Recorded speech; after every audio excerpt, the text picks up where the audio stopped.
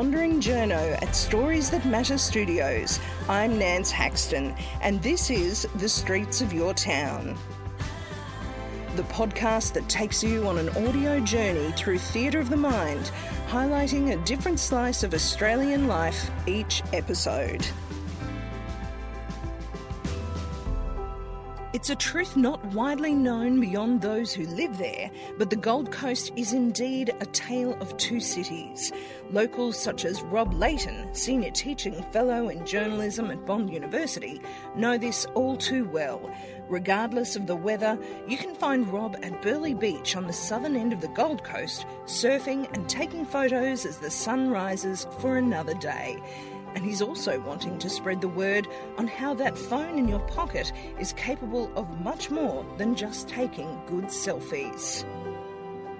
So, Rob Layton, thank you for joining us on Streets of Your Town. Yeah, hi Nance. Well, thanks for having me. And here we are on the beautiful Burleigh headland, would we say, looking at the surf and the surfers on a quiet weekday afternoon down here. Yep, down on Burleigh Hill. Definitely the best part of the Gold Coast as far as I'm concerned. I'm here every day. I've been living here for, first time I ever came to Burleigh actually was 1986. And that was when I was a young reporter coming down to report on the Stubbies Classic. Truly, Stubbies, that's fantastic. Stubbies. The whole place was packed with people. In fact, we just had the Single Fin Classic here only a couple of days ago, so kind of reliving the old days of the Stubbies. Yeah, it's a lovely place to be. And have you been living here ever since? You came down here as a cub reporter? Yeah, look, I have worked a few other places, but I came to the Gold Coast, fell in love with my patch of the Gold Coast, which is basically Burleigh and the back of Burleigh. So we've got a bit of acreage up the back in the hinterland, so it's only 15 minutes from the beach. So I really get the best of both worlds. And,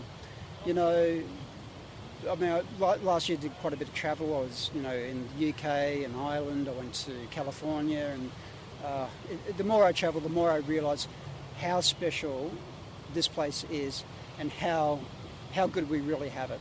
I'm so grateful to live here, and I honestly don't take it for granted at all. Every day I just think we're just blessed to have such abundant beauty and such a fabulous lifestyle. I mean, my friends in London envy my lifestyle, and for good reason. I just wouldn't live anywhere else. So where did you grow up? Well, I grew up, I was born in Ipswich, just behind Brisbane, but my parents' families both are from the Sunshine Coast. My dad's from the Sunshine Coast, so I grew up kind of in Ipswich and then mostly on the Sunshine Coast around Noosa, Yandina and Caloundra. So, in fact, I'd never come to the Gold Coast until 1986. So, that kind of growing up, really, I just loved the sleepy coastal town type environment, and then coming down to Burleigh, it's like how I grew up almost. I mean, it's faster paced now, of course, but it still has that quieter, more relaxed style that I just really enjoy. So a lot of people might be surprised to hear that. I think, Rob, there's a bit of a kind of glitzy image sometimes with the Gold Coast. Yeah. What do you think? Is Burleigh a bit set apart from that? Well, look, the Gold Coast is definitely a city of two halves. The northern Gold Coast is the glitz and the glamour, and if you want that, that's fine. There's the high rises. We're looking at it right now. Well, we are looking at it right now, but you might be looking at it. I'm actually watching the waves. But you've got your priorities set. That's right. But once you hit the Burleigh headland, the Gold Coast nature changes completely, and we have the southern Gold Coast, which is really beach orientated, surf orientated. It's where all the headlands are, and the world's best surfing, of course, and that's what I really enjoy. So down to Coolangatta, Cooley's great, Kirra, Greenmount. It's all perfect. It's lovely. I love it. And, of course, I was going to bring my camera with me today to take some photos, but then I thought that would just not suit this interview, Rob, because you're getting quite a name for yourself, not only as a Bond University lecturer of note, but also for your iPhone photography. Now, this is not just taking selfies. I got that. No, you won't find me taking selfies. It's really another world apart from that, a bit like Gold Coast. Yeah. Look, my interest in photography goes way back to the old analogue, film days, and when I was a cadet reporter, all my mates were photographers, and I always thought, what you're doing is so much cooler than what I'm doing, So I took a real strong interest, and they helped teach me photography, so I got into it, mostly as a hobby, but then I started pursuing it more professionally. But I kind of gave it away when digital photography took over in the early to mid-90s, because it just meant I would have to go out and outlay all this money for new bodies, and I just went, well, I just don't have the cash and I'm not going to do it. It wasn't until really smartphones started developing in the last few years that the camera technologies were so good, I realised, well, you know what, I can really take nice photos with this. And so I started taking photos with my iPhone, and in fact it was on a family holiday to the UK where my wife was taking photos with her iPhone, and her pictures were better than what I was taking with the DSLR that I had at the time. And I thought, well, bugger me, what do I need all this kit for when I can take great photos with an iPhone? And so from that moment on, I haven't looked back, and my photography now is exclusively iPhone. And really, what the advances in computational photography now, I'm really quite convinced that is the future of photography is computation. Because, and what is that? Well, Rob? computation basically means that the image making process is a series of digital processes rather than optical processes. So with a traditional camera, it can do certain computer-aided type things in the camera, with exposures or whatever. But what computational does with iPhones, and this is where a lot of the manufacturers are really starting to ramp up their game, is the photography and what you would normally do in post-production in, say, an editing software like Photoshop, where you can spend hours fiddling with this, that and the other. It's now done in the camera while you're taking the photo. So Apple, when they released their iPhone XS last year, one of their promotional campaigns was, more than 1 trillion operations per image. And that's true. That's what they actually do. So your phone is looking at a whole range of things. It's taking multiple exposures, it's merging pictures. It's doing all of this in a nanosecond of you pressing that button. So it's doing a lot of the heavy lifting for you. And that is where I see a lot of photography is going, is more into that computational space, which is a fantastic thing because it makes photography more accessible to everybody. It's no longer just an exclusive hobby or profession for people who want to spend $10,000 or $20,000 on gear. You can buy an iPhone and really that's all you need. As well, apps to help you are very handy, but what more do you need than an iPhone and a couple of apps, and you can take outstanding photos, really. Dare I say, but is it taking a bit of the skill out of photography, Rob? Are there some serious photographers who would be a bit, worried about this? Well, Nance, the old saying is, it's the photographer who takes the picture, not the camera. But that's true. It is still the photographer. So, I mean, it's still just a tool. And computational photography is merely, the power for that tool. It's what powers the tool. So you still need to think about composition. You still need to be, on the spot. You need to think about, how you're going to compose and expose. And, the creative process still comes down to the photographer. The phone's not going to do it for you. But having said that, it is becoming a lot easier. And, isn't that a great thing? Surely the problem, though, here we are sitting next to this beautiful surf, an electronic phone. That can't go into the places where you are on those beautiful waves. Oh, do you mean into that ocean? Yes. Yes. Of course, you can film with a smartphone in the ocean. Really? Yes, and this is something that a lot of people look at my underwater photography and go, do you just take your phone in as it is? Because it's waterproof. Well, that's a push. Yeah. Well, there does have a water resistance rating, but no, I would not take my phone into the ocean. You do need to have an underwater housing to put it in. But see, this is the other great thing about mobile storytelling, and of course I teach mobile journalism, and the great thing about it is the accessibility of devices, but also the affordability. So you don't need to spend tens of thousands of dollars on cameras because you've got a phone. Likewise, a housing for a big DSLR to take it in the ocean will cost you $5,000 for a really good one with all the bits and pieces. What I use, which is a professional grade housing made for iPhone, it cost me a couple of $100, and it's terrific. I go out in some pretty pounding surf, and I do get pounded because to get the photos of waves, you've got to be right where the action is, and that means quite often where the waves are crashing. And so I get pounded a lot out in the water, but the housing I use is so robust that it cops a pounding and my phone is fine. I get out of the water, open it up, and it's bone dry. And I get some cracker photos. I love getting out in the ocean. It's one of my favourite things to do is get up pre-dawn, 4 o'clock in the morning. I get here, just at first interlight. I paddle out with my housing and just start photographing, watching the sunrise.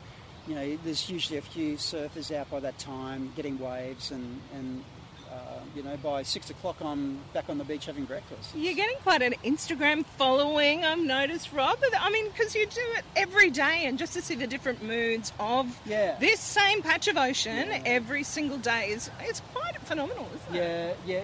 Look, I do love coming and just photographing Burleigh in all of its glory, and whether it's a beautiful sunny day or not. Or just the other day I came out and it was really, really overcast, and there wasn't any good quality waves. I'm thinking, I should have stayed in bed. And as I was thinking of that, a pod of dolphins came past me. So they actually they got so close that one of them started feeding right in front of me. I thought he was going to hit me. So, that's the nature of the ocean, is that it is ever changing, and I just love experiencing it. So, you say, getting a bit of a following on Instagram. Well, to be perfectly honest, I don't really care. No, you may find that sort of a bit funny, but I really don't care, because I do it not for followers. I honestly do it because I love taking photos, and I just like sharing what I see. The ocean's a beautiful place, and I just like sharing the beauty, I guess. Well, and it's great that you're sharing how accessible it is now. It's kind of a funny crossover with journalism and photography in ways that both of them have become those tools of the trade are so much more accessible now. This recorder that I'm recording our interview on is just something that couldn't have been conceptualised a few years ago. That's exactly right. I'm going over to Ireland in a couple of months for a thing called Mojo Fest, which is the largest mobile journalism conference in the world, and it's run by an amazing couple of people. Glenn Mulcahy, who's former RTE in Ireland, organises it, and what they're doing with mobile journalism is simply incredible. There's a journalist there, Philip Bromwell, who just makes the most amazingly beautiful and sensitive TV packages for RTE News, but he does it all on his phone. But he's such a great storyteller that there's so much humanity in what he does, and the phone just allows him, or enables him, to get in close to people, and it's not like a big full crew with lights and shoulder cameras, and Philip can get in and talk to people, and they open up to him, a bit like what we're doing right now with your little handheld mic here. It's a really intimate experience. So what's going on with mobile journalism is really exciting. It's a really, really dynamic and compelling space, I find, just as much as computational smartphone photography. It's I've said it before and I'll say it again, it's a great time to be a storyteller. Anyone can do it. Is it something about that phone? It's not as confronting to people in the face, is it? People are used to a phone being everywhere now. Well, this is exactly right. I wrote a little story just recently. I spoke to a bunch of mobile journalists, Mojos as they're known, and I was talking to Dougal Shaw, who's works for the BBC. He works on a show called World Hacks, part of the BBC World Service, and he's been doing mobile journalism for the last 2.5 years now, and like he was saying, he finds that not only does it get him into tight spaces, or it has that intimacy, but he did a story about homeless people, and so he was filming homeless people on the streets. It was really unobtrusive. No one took any notice because everyone gets phones out for selfies, so it's just another person with a phone. But also children. He was saying that when he was doing a story about kids, kids are so used to phones that he's just chatting with them, and they're really comfortable and really natural around him. Whereas you shove a camera, a shoulder camera, lights, a journo shoving a mic in your face, kids will clam up. So there's a lot of things that mobile helps us get into, and I'm just glad to be part of the journey. So really. People should really just maybe look for your name to find out some more info if they really want to pursue higher-end iPhone or smartphone photography, I suppose. Yeah, well, I keep an online portfolio, so you can always check out my portfolio. Just keyword my name, Rob Layton. Instagram, of course, Rob Layton iPhoneography is my Instagram handle. Twitter, I'm always talking about mobile. There's a whole bunch of us mobile journalists. So Twitter is not dead? No, Twitter is very much alive. It's a long way off dead. Yeah, no, Twitter's fantastic. In fact, Twitter is a great place for all of us mobile journalists. We get together and share ideas and what we're doing, and we're always talking. So jump onto Twitter and you'll probably jump into one of our conversations about latest gear, or it's how I keep up with what's going on with my community, which is all around the world. So Twitter's a good place to touch base with me for sure. So coming back just finally to our beautiful Burleigh, where we're doing this lovely interview, do you worry that charm of Burleigh that you're so seduced by, could that be lost? Well, look, we did have a drink just before down at the pavilion here, which is very lovely. It is quite it is what it is. I would hate to see Burleigh lose its charm and appeal of. I know we were talking before about the tram coming through. I'm still in two minds about what that's going to do for Burleigh, how that's going to change the nature, and I think we do need to protect the southern Gold Coast. We do need to protect the village atmosphere of the southern Gold Coast. As I said, it is a city of two halves. We've got the northern Gold Coast, the glitz and the glamour, and the southern Gold Coast, which is relaxed family, village lifestyle. I don't think we need a corridor of high rises, but look, that's getting into city politics. That I don't think I'm not really. You just like coming down and getting into that Burleigh Ocean. Yeah. At 4 a.m.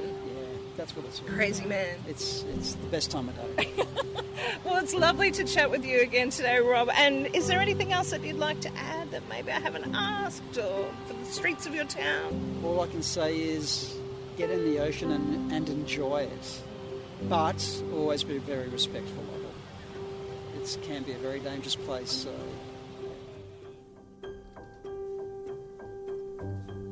Streets of Your Town is produced by Nance Haxton, aka The Wandering Journo, with production assistance from Michael Adams.